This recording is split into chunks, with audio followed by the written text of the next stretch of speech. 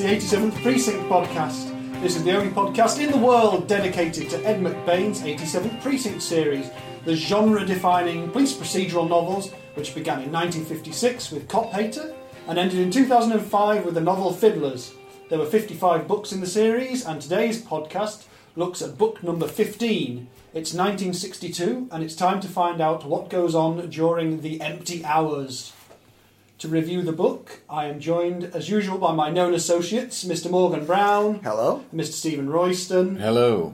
And don't forget that the podcast can easily be found by searching for Hark 87 Podcast on all the things, all the social media, all the internets, all those bits. So there's no excuse for you to not rate this, review the episodes, share it, let everyone know. Let's build a community. Oh, why not? Let's do that. So, hello everyone. That's the scripted bit out of the way for this week, this month, this podcast. Went quite well, that. It was all right, wasn't it? First try. Is it true, though, that it's the only podcast in the world? There's no other podcast dedicated to this specific series. I'm sure there are others that touch upon it, but... Not many that I've found. I might start one a book ahead. Oh, no. Ooh. I might go backwards. Well, I would like to think that we've built listener loyalty, and that they wouldn't take to your breakaway podcast. Maybe. There's very few podcasts about or with Ed McBain at all. If you because most of these things are totally indexed and catalogued now, and it just seems very strange to me. But that's by the by. We're doing it, so Thank at least there's Indeed this. we are. Right, The Empty Hours is the book we're looking at. Its copyright registration was in April of 1962, and unlike all of the books so far, this is actually a collection of 3 short stories, 3 novellas. I don't know quite at what point a novel is a novella, and I think it's just a vague definition of small book, isn't it? Really? Absolutely, yeah. So something you could imagine being published as a slender volume on its own, I think we can call a novella. Yeah, or something that could fit into those sort of dense magazines as well. Because actually, most of the McBains up to this point are fairly slim volumes anyway. Absolutely, They're only about 180 pages. But there's 3 stories in this, and we will have a look at those. But let us, as we have approached and entered a new year in 1962, let's have a look at what was going on around sort of April 1962. Now, I will ask you, gentlemen, to see if you can guess what one of the hits in the UK music scene was, the number one. Was it The Shadows? With... Wonderful World, whatever it's Wonderful called. Land? Wonderful Land? It is, though. Oh! Yes. Judas! Now, I accidentally gave that away by unconsciously singing it while we were preparing for this stuff. So we've all been singing it. And then I commented saying that was probably number 1, that. Yeah. So I gave that one away. But I do love the music scene at this time. It's very interesting how it's all changing. In the UK, we've got Wonderful Land by The Shadows at number 1. Great instrumental hit. Not as hard and hitting as Apache, but it's not their best, but it's still a really nice... They can't be that raunchy all the time, I mean... No, the sheer power flying out of Jet Harris. Absolutely. But also, at number 10, is one of my absolute, genuine favourite songs of all time by Bernie Cribbins, who just have links to the Carry On film. Sorry, everyone. Fixing a Hole? No, he didn't do Fixing a Hole. What's it called? Bernie Cribbins covering Fixing a Hole. No, but you know what I mean. Hole in the ground, sort of big, sort of digging a hole. Hole in the ground. Hole in the ground. I knew it was called something like that. Yeah. I've heard it for many years. I absolutely love the song Hole in the Ground by Bernie Cribbins. It's a good one. I'm sure I know it. It's just this amazing sort of 2-minute slice of comedy pop about basically murdering some official who's come to tell him that this workman, that he's dug a hole in the wrong place and it's the wrong shape and it's, all this stuff. It's striking back against the man. All with Bernie Cribbins' lovely voice. Yeah, He's brilliant. Very much along similar lines as Right Said Fred, isn't it? It is, but it's more of a stab at authority rather than just the it's a bit edgier, work. Definitely. It's a good one.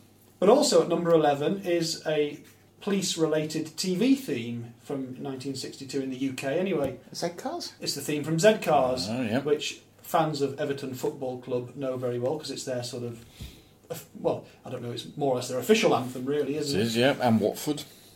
So Z-Cars started in 1962, which might not be a name that anyone outside of the UK really knows, but it was quite a big deal in the UK. It was gritty, it was set in the north, it was a bit more down to earth than the sort of hero cop stuff that had been around and the detective stuff. So that was quite a big hit in the UK. So that came out in 1962 and it was in the charts anyway. The music in America, well, Elvis is still in the top of the charts. Anyone ever heard of Elvis's song Good Luck Charm? Nah. The silence speaks volumes. Echoing silence. Yeah. Number one was a thing called Johnny Angel by Shelley Fabares. Fabars. I don't know what it's said. Shelley. Don't know that one. No. But it looks like there's quite a few dance craze ones still knocking about the charts at this point. Still Chubby Checker, is he still about? Yeah, Chubby Checker's number 3. And but his song's called Slow Twisting. He's got really tired of all that fast twisting.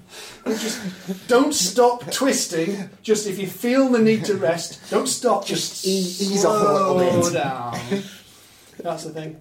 But he was also, there's a song called Mashed Potato Time. Nice. By someone called Dee Dee Sharp. That's a winner, actually. I think I've heard that. I'm assuming that's about a dance craze and not just about mashed potatoes. Yeah. Oh, yeah. And I think shortly afterwards there was someone who did another dance craze called Gravy, which was about wanting gravy on your mashed potatoes. I hope somewhere that genre continued and all the foodstuffs were taken care of. The various other condiments that you want to put on there and... Yeah. Slice of roast beef. With your mash. Yeah.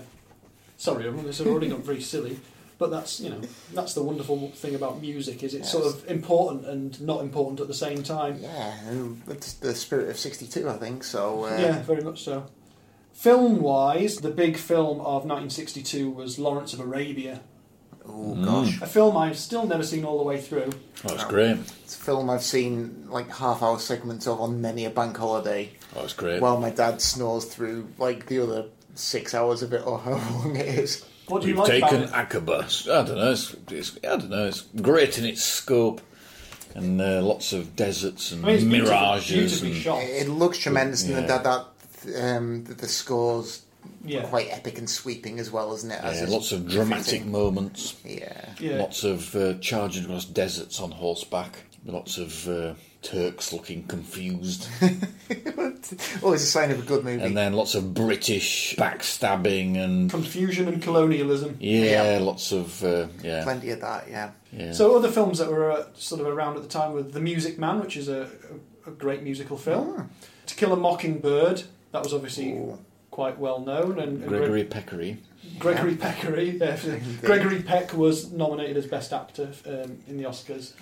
Tremendous. In the UK, well, I like getting to my UK film. Carry on. Carry On. Carry On. Which Carry On film? Carry On. Oh, I don't even Candelabra. I don't know. Carry On Candelabra. Carry On. What might it be? Carry On Constable, maybe? No. Carry On. Well, it was. In fact, the shopping centre. Carry On. Don't know. They've all got stupid names, haven't they? Carry On Cruising. Yeah, there Cruising. we go. Beyond with a C. I don't think I've seen that.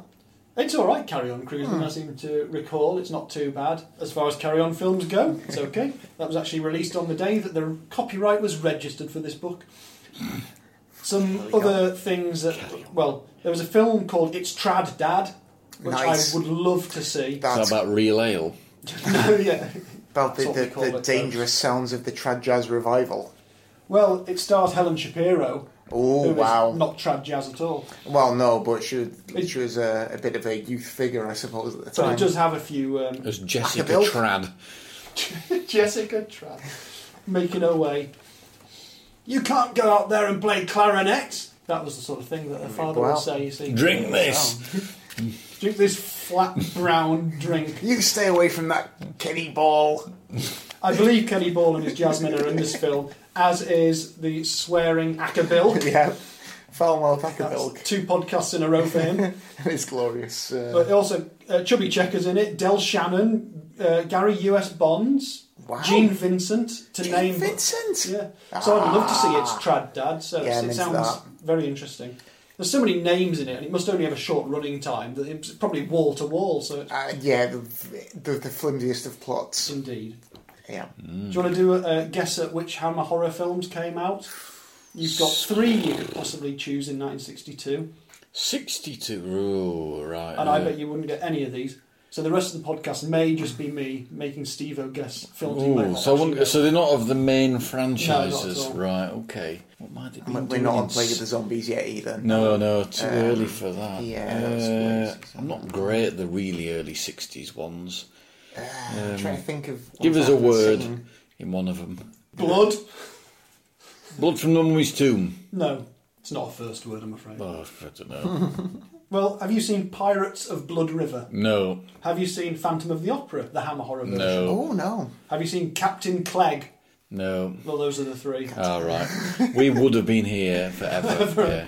Yes. Until we just came across this sort of combination of words that... You see, they didn't. They had the early, really successful franchises, but they didn't start churning out all the ones you've seen time and time again until like the mid '60s, really. That's true. Yeah, when it really hits proper... The late Technicolor '60s, horror. when you get the golden era, I would say. Absolutely.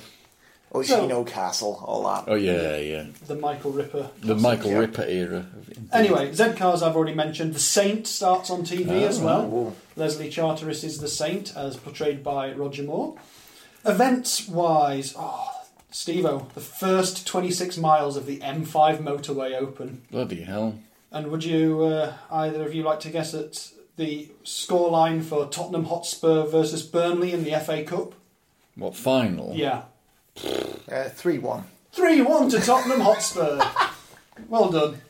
I assume you actually knew that. Of course, yes. Oh, this is a good one. I think this is very important. I mean, this would mean a lot to any child who's grown up since this point. In the UK, at least, Golden Wonder introduced flavoured crisps for the first time. Wow. And so, I don't want to make this into a quiz, but what was the first flavour of crisps outside of, salted? It seems a bit of a boring guess, but I would say salt and vinegar. Cheese and onion? It's cheese and onion. Was it? The worst of all things. Nah, salt and vinegar's worse. Salt and vinegar's lovely, cheese and onion are lovely. Put them both in a big bag, shake them up. Have a variety pack. Then throw them in the bin. No. All right. cheese Never and speak onion. of them again. Heathens. Yeah, no, I just thought salt and vinegar. We've got some salted crisps. All you have to do is lash some Yeah, and vinegar salt in and it. vinegar is obviously very common in fish and chips and stuff like that. So yeah, it's, It made sense. I bet it was number 3. but yeah. So what So was the 4th flavour? Prawn cocktail. I don't have that information. The I'm so 4th sorry. flavour of crisp introduced in the United that Kingdom revolting pickled was, onion thing. Prawn cocktail. I bet you it's prawn cocktail. It probably was, wasn't it? Well, The 5th. What was the 5th?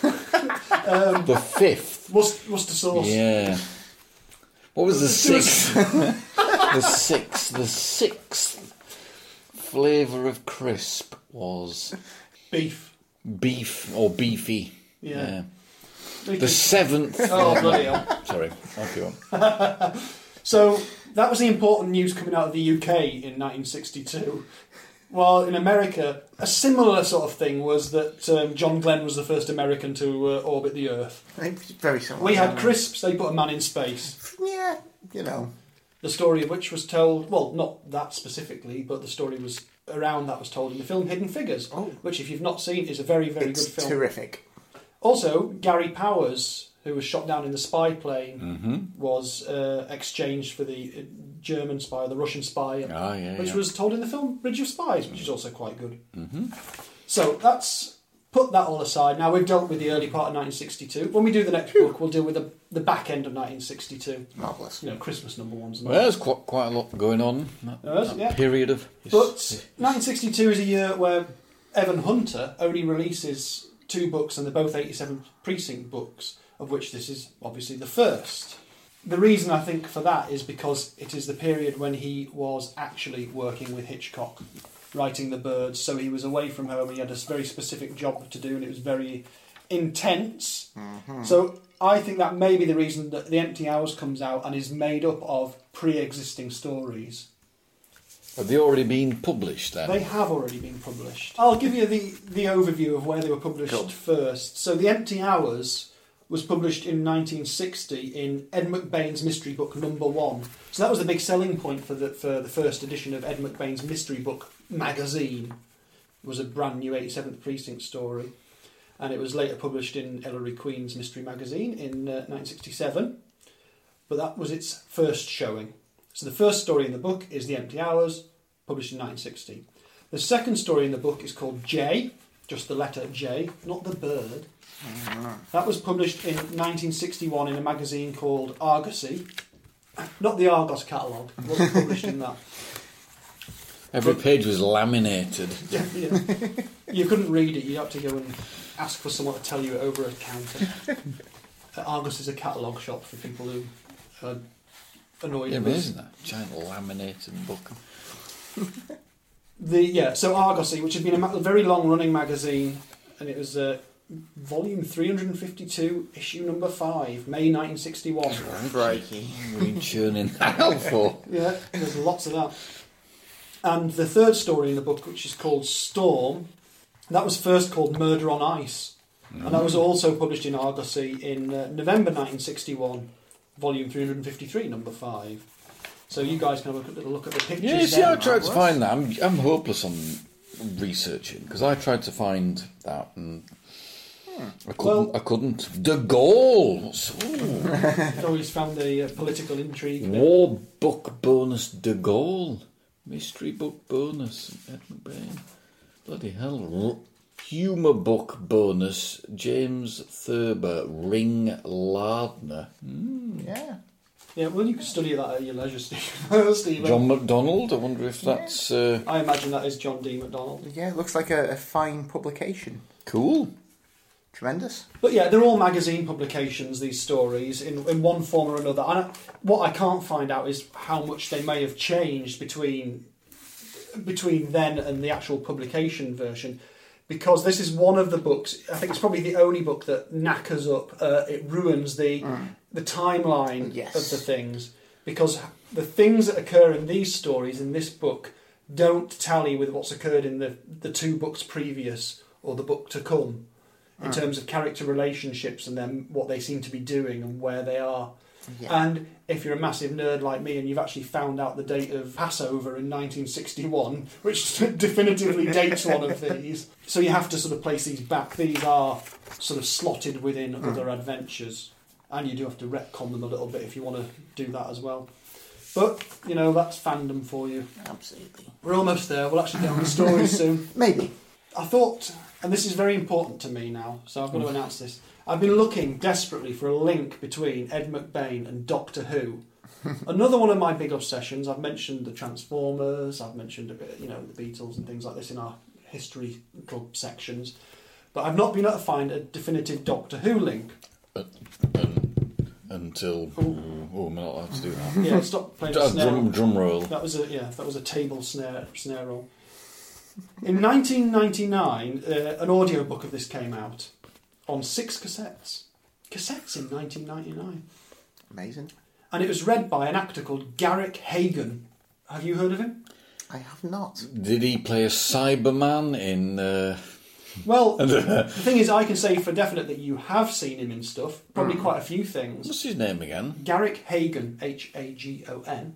You will have seen him in the original Star Wars, the first one, episode 4 or whatever it is, as Biggs, one of the fighters in the... Oh, right, yeah. Okay. So he's quite popular with fans. He's one of those names that sort of... I think he's done some of the games and things like that. Yeah. And he's been in The Spy Who Loved Me as one of the crew members of the USS Wayne. So you'll have seen him in lots. He's done lots of stuff. But I was very pleased to find he was in 6 episodes of a John Pertwee Doctor Who in 1972 called The Mutants. And he was also in an episode of Doctor Who from 2012, one of the new iterations of Doctor Who, called A Town Called Mercy. So not only have I found an Ed McBain connection, albeit super tenuous, I've also found one of the few people who's been in old Doctor Who and new Doctor Who as well, because I am a nerd. So there you go. I must say there is also an audiobook that was narrated by Dick Hill, who has done thousands of audiobooks. Should that be the sort of thing you listen to? If you have listened to the audiobook, let us know which version it was and what you thought of it, because none of us, I think, listen to audiobooks like in this way. I listen to a lot of radio and podcasts and stuff, but I'm very interested to know whether the voices are suitable. Yeah, absolutely. That would be fascinating to get that insight. Yes, feedback, please. So let's try and get into it. I do have a review from Criminals at Large, Anthony Boucher's column. It does say, a book in which the precinct is working on several cases at once seems to bring out the quality of this series better than these distinctly separated episodes. Well, But nevertheless, two of the three are... I'm sure I've just read nevertheless twice. No, I haven't. That's just my bad eyesighting. But two of the three are nevertheless more than satisfactory, especially Maya's case, Jay, which is the second of the stories. But he seems quite happy about it anyway. oh, Is that the guy who always loves them all? Yeah. yeah. He does. The empty hours then. We've had a question from listener Lorraine, who is a listener and person in this house. And one thing she does ask is there a theme between these three stories? Before we get stuck into the individual ones, is there a theme? I've been pondering over this. I don't know. Without giving it much thought. I can't see that there is. No. I don't think there is nothing specific. No. I mean, he's chosen the name The Empty Hours to be the title for the entire volume. But that doesn't But it's really have also the anything. title of one book. But that doesn't really have anything to do with Jay and Storm. I didn't. Well, the think. only thing I think is that The Empty Hours is called so because of one line in it, which it says, and in the empty hours she sleeps. He's talking about the city as a woman, as the city is in these books, and she does not seem to be herself. And he's talking about the early hours of the morning because it's set on the night shift, which begins at 6 in the evening and ends at 8 in the morning. So that all happens in the empty hours. And I think Jay is also set in the night shift. And that's the only link there. Yeah. And the last one is set not at the precinct at all. Exactly. Yeah. Absolutely. So not I don't think It's so. very tenuously, if at all.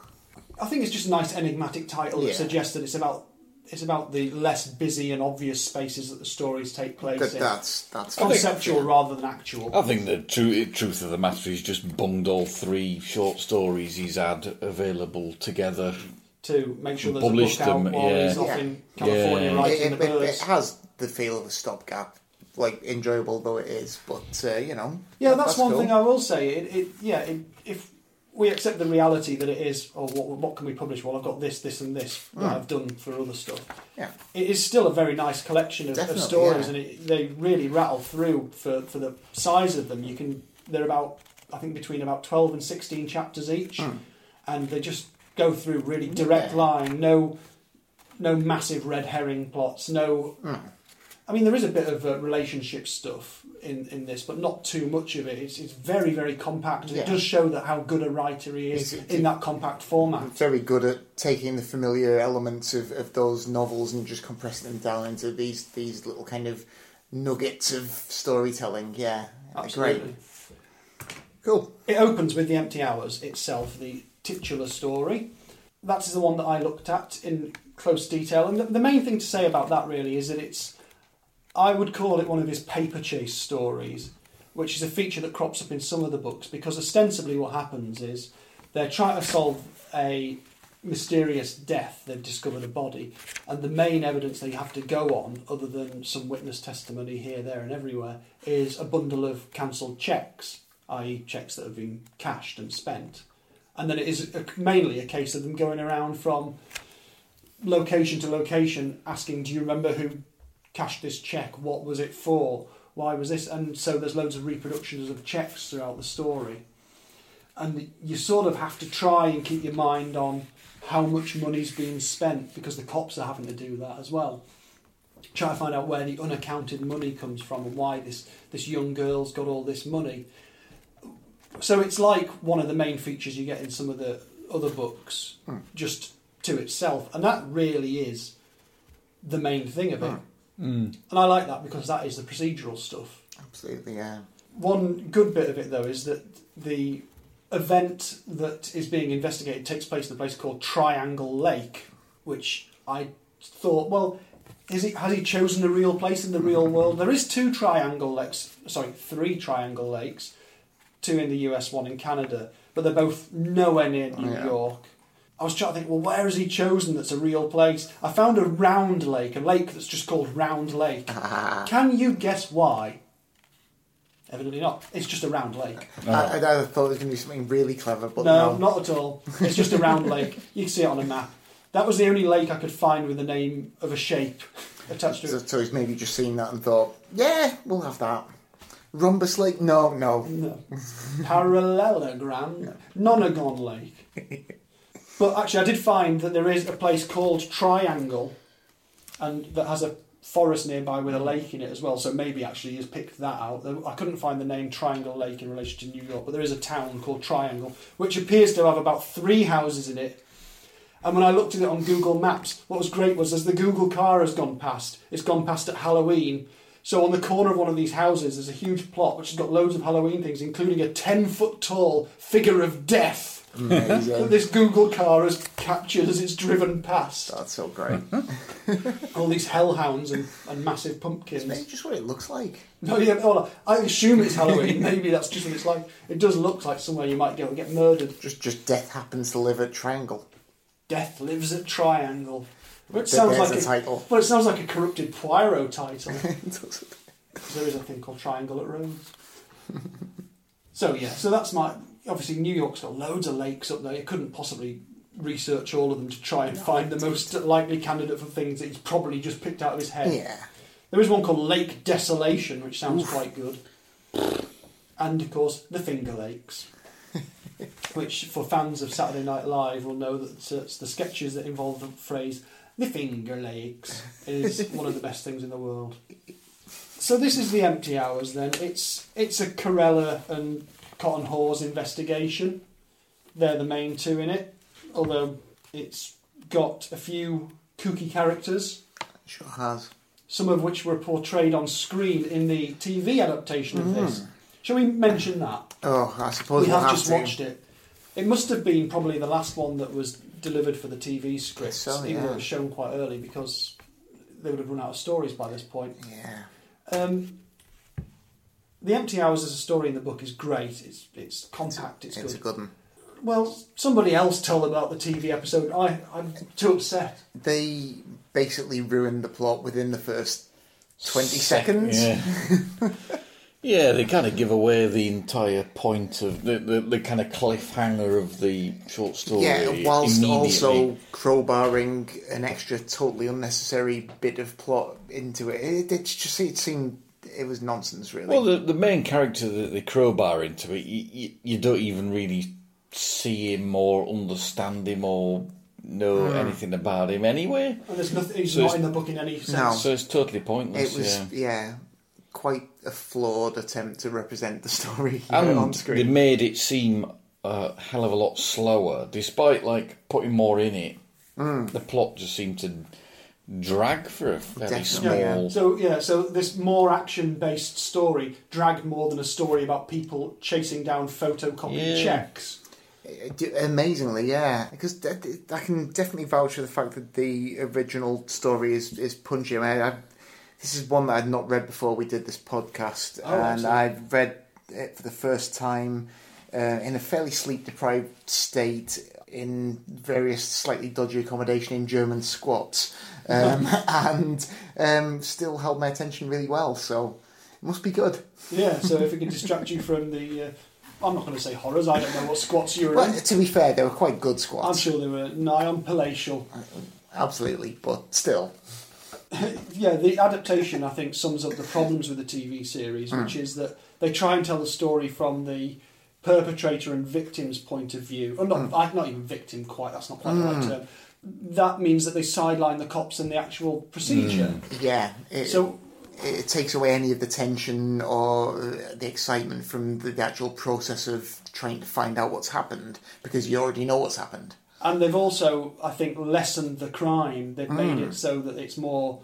You're going to be more sympathetic to what's happened to one of the main characters, which may be a decision by TV executives to say, we can't have anyone being that morally dubious. Because the heart of this actual story, the moral core of it is really weird. It is just a bizarre identity theft story. Someone just goes opportunity here to change my life at the cost of a family relative's death. Yeah. And it's not the sort of person you would expect necessarily. And that makes it seem quite creepy because it is all about just opportunities. It's just about, it came along. It's not premeditated. Whereas in the TV series, everything's premeditated to the point of stupidity. And they have to get some extra villains in to make it work. Yeah, it was wholly unsatisfying. Although there were a couple of like fun moments where they used little bits from the book. Not all of whom were portrayed that well, but one or two of whom kind of seemed a bit like they were in the story. They did have an amusing sequence with the guy who drove the character back from the lake, and his wife, who kept popping out of a window and shouting at him. Yeah, that was a bit of contrived bit in the book, I thought, as well. The bit with the taxi driver where they rumble the fact that she doesn't have a driving licence. The taxi driver says something about her him asking her to start the car or something. And she couldn't even do that. Yeah, well, you think that would just never happen. Like, a taxi driver would never... Like, somebody you employ you'd never say, can you... I don't know. I found that a bit daft. Unless that happened all the time in 1962. Well, how no complicated idea. was it to start a car in 1962? Is it any more complicated than it is now? Well, no, but I don't even mean the complexity of it. I mean the fact that he would even ask the question in the first place. Quite. No, that does seem odd. Yeah, it's just a way of trying to get across a piece of information, so maybe that is a bit clunky. Yeah. Well, not to get across the entire... the entire thing hinges on that. Well, I mean, he had already kind of said that she couldn't drive, but I suppose it's just I guess McBain's looking for some concrete way of demonstration. Yeah, I'm sure that in retrospect, there might have been a better way of doing that. Ultimately, it's one of the clues that goes alongside the piecing together of the paper trail of the checks. Absolutely. Teddy Corella makes an appearance in this story, literally for 2 pages, as she sits quietly in a car while Steve Carella takes her on a drive up to the lake, where he promptly just leaves her and does all this police work and then goes home again. However, in the story, unlike in the TV series, he doesn't return with a canoe strapped to the top of his car. That's very true. Which you think they sort of put in the TV series to be a bit of a slightly comic moment, but they just sort of forget about it. Can you really do forensics on a hole in a canoe that's been repaired? Can you? No. Maybe these days, but not in 1962. He said they were blown. They came up with some preposterous... It's a high-powered rifle, probably with a silencer. The hole was like as big as your arm. Anyway, we're not spoiling anything by saying that the canoe gets shot, because in the book it doesn't. It most certainly does not. You can't spoil by omission, can you? I don't know. Anyway, my favourite sequence in this is another one that's one of the main clues, which is when they go to talk to the hairdressers. Hairdressers? Talk to the hairdressers. So I don't know why I threw an extra syllable in there then. Because that's another slightly comedy scene. Cotton Hawes gets asked about 3 times in this where he gets his streak in his hair. And that the hairdressers where he feels nervous because he's a big man and it's all that sort of stuff's going on. And they meet the main hairdresser is a man called Mr. Sam. Yes. Who for some reason is called Mr. Paul in the TV episode. Which, Paul's a good name. I'm pretty fond of it. But he's called Mr. Sam, and it does let Cotton and Steve have a slightly comical moment of saying, yes, Mr. Cotton, yes, Mr. Steve, type thing. Which was quite nice, anyway. The story in the book hinges on a coincidence from Line-Up. I think Line-Up is one of the things that should be on the McBain bingo card. But I don't know when that stops. Line-Up being the thing where they parade all the criminals. It probably doesn't happen as often as you think. It crops up quite often in the early ones. I'm guessing, because I know in some of the later ones they have characters remembering when they used to have to do Line-Up. Oh, yeah. I'm guessing that there's actually a procedural change in terms of like what New York cops did, and he's realised that and stopped writing about it. You would have thought that at a certain point that the crime rate got so that you couldn't actually have all the detectives or a representative of all the precincts dragged into a room and all the criminals paraded up. It'd just be a massive waste of time. Especially when information sharing got better. Definitely, yeah. So I'm not sure quite where that phases out. We'll have to keep an eye on it. Yeah, important feature in these earlier works, definitely. And well, I've got one more thing that I really want to mention about this story. This is the level of research detail that I will find for you, dear listeners. Is that there's a mention of in the forensics team examining the flat of the corpse of the first victim. They're using a Soderman Heuberger filter to vacuum the room. And actually, the fact that he mentions it by name made me intrigued, because it's not something that you know about. And a cursory search suggests it's not something that is widely known necessarily. But ultimately, what the Soderman Heuberger filter, of which I have a page of stuff about, I am not going to read out. I will boil it down to this. It's basically something you stick on the end of an Electrolux vacuum and hoover the room with it, and it just collects forensically detailed particles of dust. Well, fair enough. Good stuff. So apparently that's what they used. Like clean me house with one. Yeah, who knows what you'll find.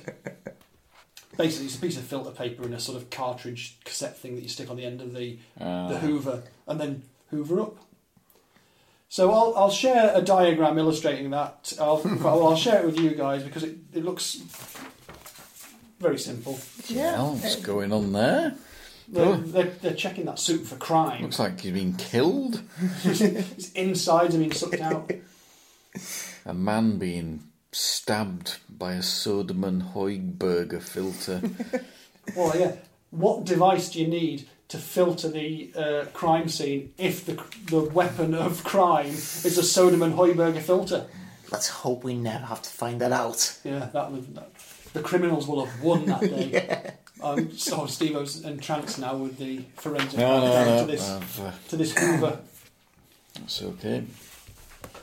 There's stuff on here about tuning forks and petri dishes and all sorts. Oh gosh. So that's Sam Grossman's territory, really, isn't it? Yeah, I suppose it is. There's no particular massive, what would I call it, social issue at play here. This is just a straight weird crime, and I think we've remained fairly vague about what it is, because it is, if you haven't read it, this is a book that's worth having to hand for that sort of real punch of stuff. And that's what I'm stepping back from the empty hours now, because we need to move on to the other two stories, and we're going to move straight on to J, the letter J. Now, put your hand up if you've done your research about J. I did some research. Yeah, I've been put to shame. I did more than none. Okay. Yeah. Well, would you want to outline it to start with anyway, Morgan? Yeah, I mean, it's a pretty cool story, actually. It basically, I guess, details the investigation following the murder of a rabbi who was found in an alleyway surrounded by paint and things, and the only clue really that's sort of in the vicinity is the letter J painted on a wall nearby, and I think covers a theme that McBain and Evan Hunter come back to, which is sort of like kind of the experience of people of different cultures as kind of Americans, really. Yeah, this is the only one in this book of the three stories that's got the sort of social aspect to it, the social aspect, the religious aspect, anything more weighty than day-to-day policing or a peculiarity on, as in the last story. So I think as an Italian-American himself, he certainly touches on that, and then he'll look at Jewish Americans and Afro-Americans experience, and it's something that he'll come back to over and over again. This one particularly obviously is looking at the Jewish community, and there's quite a sort of hard-hitting image early on with the corpse of this poor rabbi in this sea of red, white and blue, but the red is blood, and it's like, oh, right, okay, that's where we're going. It's a very powerful sort of image of the crime scene, isn't it? Absolutely. But it's also a bit of a classic sort of, almost like a TV crime scene. Yeah, so, absolutely. The corpse is found, scrawling, attempting to put a last message out there. That's quite Agatha Christie as well. Yeah, it's a bit like studying Scarlet with the R. Yeah, so it's definitely, yeah. It's in fact blood. So probably, that's definitely got to be an influence on it, if not directly, but at least in the terms of that trope existing. And I suppose at the early stage, the investigating officers aren't sure whether this J has been left there by the criminal or the victim. Yeah, which is an important thing. So yeah, they haul some local anti-Semite nutjob. Early interviews with the local sort of Jewish community do reveal that there has been a local anti-Semite who's been causing some bother around chapter 4, isn't he? I think. Yeah, Artie Monsieur Finch. Finch. And he gets given a bum alibi by his girlfriend. Absolutely, but he's a nasty piece of work. He's got all manner of inflammatory pamphlets, and I did look into this a bit because I wasn't sure what was going on sort of in terms of just anti-Semitic groups in the States at this time. You'd have hoped that after sort of World War II that maybe anti-Semitism would have been at an all-time low, but apparently not. No. Main perpetrators of this around the time, a group called the Liberty Lobby. Don't know I don't know familiar with anything that. about that. Active until really recently, actually. Run by a guy called Willis Carto, who died just a few years ago, and I can't say I'm that sorry to hear that he did. No. Very much in the manner of a lot of like equally nefarious groups that have sprung up in recent years, kind of a group of respectable looking people who put on a kind of very clean cut front and present themselves as like political populists, but are actually, if you scratch the surface, just really horrible, just devoted to... Well, let's be glad there's none of them around anymore. Well, exactly, yeah. Among the people who continued promoting Charles Lindbergh's America First slogan as revived by Donald Trump more recently.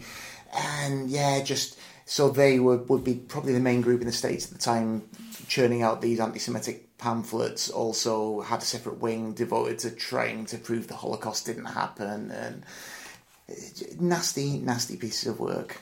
Oh, how is this stuff still going on? It baffles me. So yeah, this story again kind of it strikes a few chords because it's some of the things that crop up in it seem alarmingly relevant many years later. Yeah, definitely.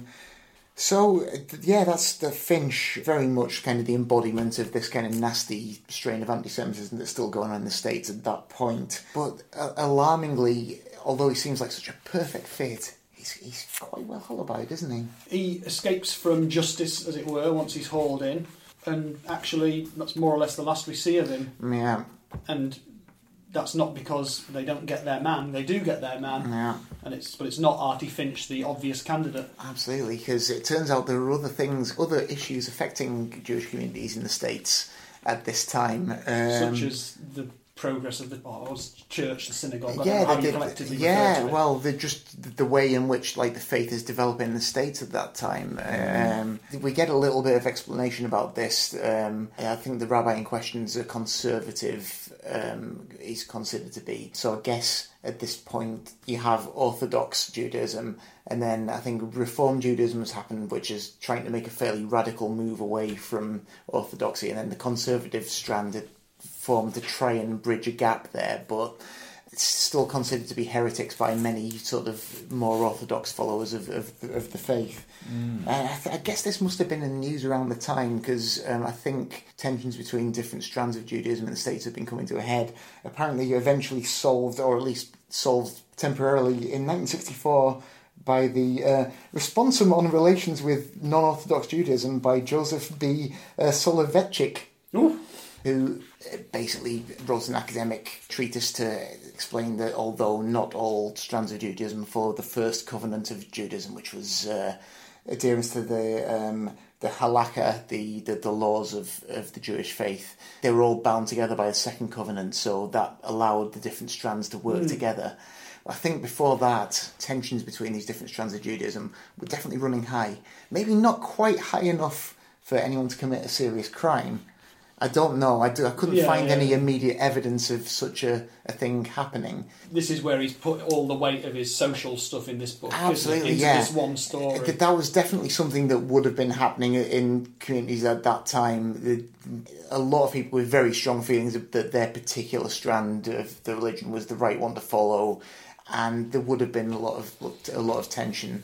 So he obviously had his ear to the ground, knew what was happening. Yeah. And it's interesting to see Meyer just dealing with this as he's not really particularly a practicing Jew. He'll go through sort of bits of it, but Passover's happening, and so they're obeying that, aren't they, in his household? He's not massively observant, we get the impression, but it does make him he goes into work, doesn't he, to do this case because it's to do with the rabbi. So it's interesting to see what the case does to him actually thinking about his identity as a Jewish man in the States and what that means to him. It's the most hard-hitting of the three, isn't it? Yeah, definitely is. And in a way that makes it an interesting positioning in the middle of the book. After a very standard sort of investigation story at one end, a more, I don't want to say a light-hearted murder at the other, but it's the real sort of, it's the meat of the three stories. And it's also the only one that you can sort of place into timeline because it's got like a very brief reference to the candy store over which the man named Finch lived was owned by a Puerto Rican whose son had been a cop, a man named Hernandez. Ah, yes, of course. So that's after the death of Frankie Hernandez 2 books ago or whatever it was. Okay.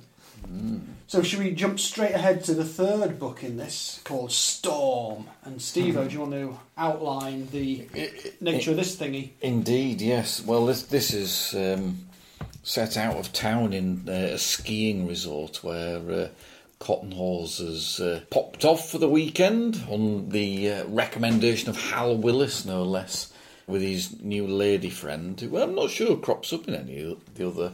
Well, that's one of the dating problems in terms of the timeline. I don't remember her name anyway. No, because at this point, he's been seeing Christine Maxwell, and they seem to have gone from, because he was a bit of a lover man.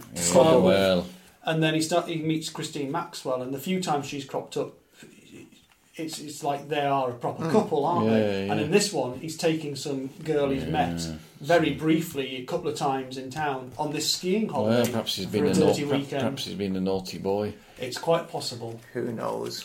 But then he goes to this resort and gets checked in with a guy who's hobbling around on crutches.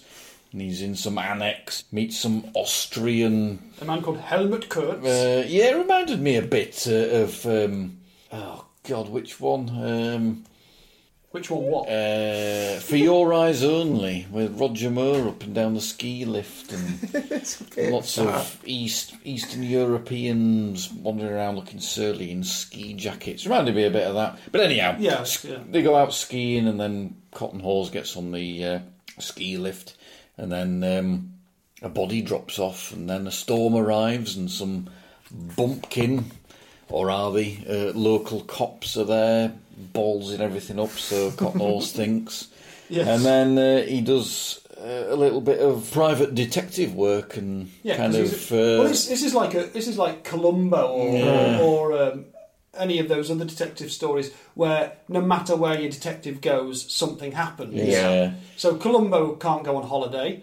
Poirot can't go on holiday because someone's going to die. Yeah. And it's happening here to Cotton Hawes. Yeah. And so it kind of rattles. I think it must possibly be the shortest of the three because it seems to rattle on at a breakneck speed, and you've not really much time to even start thinking about who it is, and then it all kind of wraps up at the end, and the job's a good one, really. It is snappy, isn't it? It's funny, actually, there's 2 of these stories have got sort of bumpkin cops, and that basically means non-city cops, doesn't it? The first story has got the people up by Lake Triangle who are a bit like, well, we did the investigation, here's the information, whatever. They're all right. And in this one, Cotton Hawes is absolutely horrified by the fact that they're handling evidence. They seem to have no idea about how to treat a crime scene. Whereas they're actually more concerned about the fact that there's been blowing a complete storm. How could you actually see what you thought you saw? And yet the reality of the matter is they're on it, aren't they? And it's and he's quite arrogant, and he's the one that actually messes things up at a critical point in the investigation when they've laid a trap, haven't they? Because they know there's the critical piece of evidence still out there, and they're all waiting. And there goes Cotton Hawes, trying to play the hero. We'll bring on in. Don't get. So you can't really say too much more about the plot without giving it away, really. It's got the shortest character list of the 3 stories by a long chalk. Particularly on the side of law and investigation. It is basically Cotton Hawes. There's a mention of Willis as the guy and then it's just the local ones. Compared to the other 2, a bit whimsical. The whimsicalness I think, to it. I don't know. It's definitely sort of an excuse to step outside the sort of standard procedure for an 87 precinct thing, really, isn't it? But it does contain one of my favourite things, which is that extra bit of information about the cop's backstory. It talks about the first time Cotton Hawes saw a corpse. Oh, right. Which is quite nice, for his cosy career in the 30th precinct before he was transferred, and about how he vomited after seeing his first corpse. Yeah. And it also talks about the time when he was on a stakeout, and I think he's on a stakeout, he thought he heard midgets marching around the room, and it turns out to be rats. So he's super sensitive to sleeping in strange places. It is cool how McBain will drop these extra bits into as a kind of reward for reading the sort of bits about the character again. Yeah, and actually Maya gets a little bit more as well. I think in the second story, there's not masses of development in the first story, but yeah, Maya. You learn quite a bit more about Maya actually in that. Yeah, absolutely. Because not just repeating the same stuff. Whilst he appears in a hell of a lot of the books until now, he doesn't really have a. You think he's a big got investigative role. Yeah, you think he's got a bigger role. Because he's always there than he actually has. He just kind of crops up and wisecracks a bit. Yeah, so he never, off his own bat, as it were, does a great deal, really. Yeah, whereas he's this there one's as a bit of a commentator. And always second fiddle to somebody else. Yeah, really. whereas he's fairly pivotal in this, and it's certainly in Jay and his knowledge of Jewish names, Hebrew names, is quite pivotal. Yeah, it is, yeah. So, yeah. It is, although I quite like in Jay, when every time the sexton who's talking about trappings of Judaism and the stuff like that, Maya keeps telling Steve the anglicised version of it, to the point where Steve's sort of like, okay, yeah, I understand, I know what the skull cap is, I know what this is. It's like Maya's sort of like, he's really feeling the role as I am the token Jew here. So therefore, I have to super explain everything to the point where it just. I quite like that little bit of like, yeah, okay, just get on with the thing. So that's 3 stories. I did a Twitter poll a few days ago, only a quick one, and it had a couple of respondents about which one of these 3 stories people found the best. And by a long chalk, The Empty Hours itself won by 63% of the votes.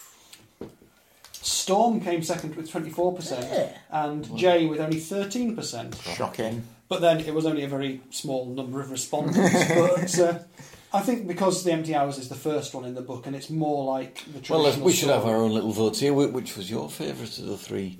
I like The Empty Hours best. You see, I would say so as well. What about you, Morgan? To be Especially honest, as a new reader to these stories. To be honest, I really like The Empty Hours best, but I did vote for Jay because I was like, I'm looking at that one, and also it's got less votes than everything else. But yeah, I like Jay as well. I think what lets it down is that the motive for the murder doesn't seem all that plausible. Yeah, it's a bit of a stretch, I think. But I like a lot of the actual sort of content of the story. I think it's very readable and very well worth a read.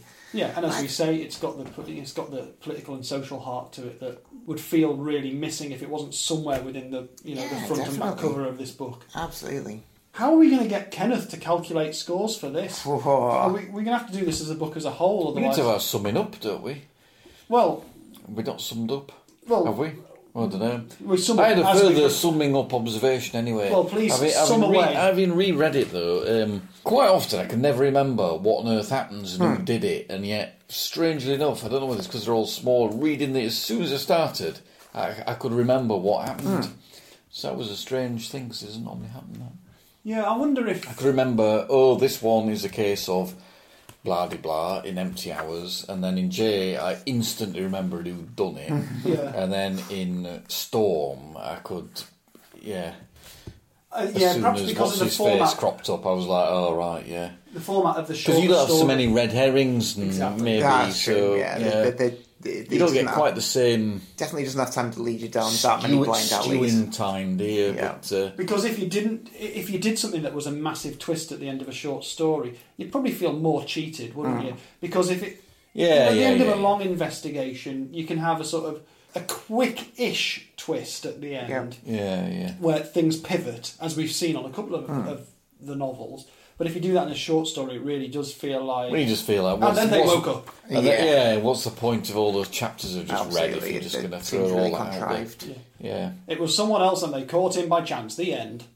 That would have been... So anyway, that was my general observation. But it's interesting to read the short stories. It's the first time we've come across short stories in the main range, but obviously they do exist, and there are some other ones out there from the later years as well, which I've listed on the website and mentioned, like the ones for the BBC that he did in 2000 or whatever it was.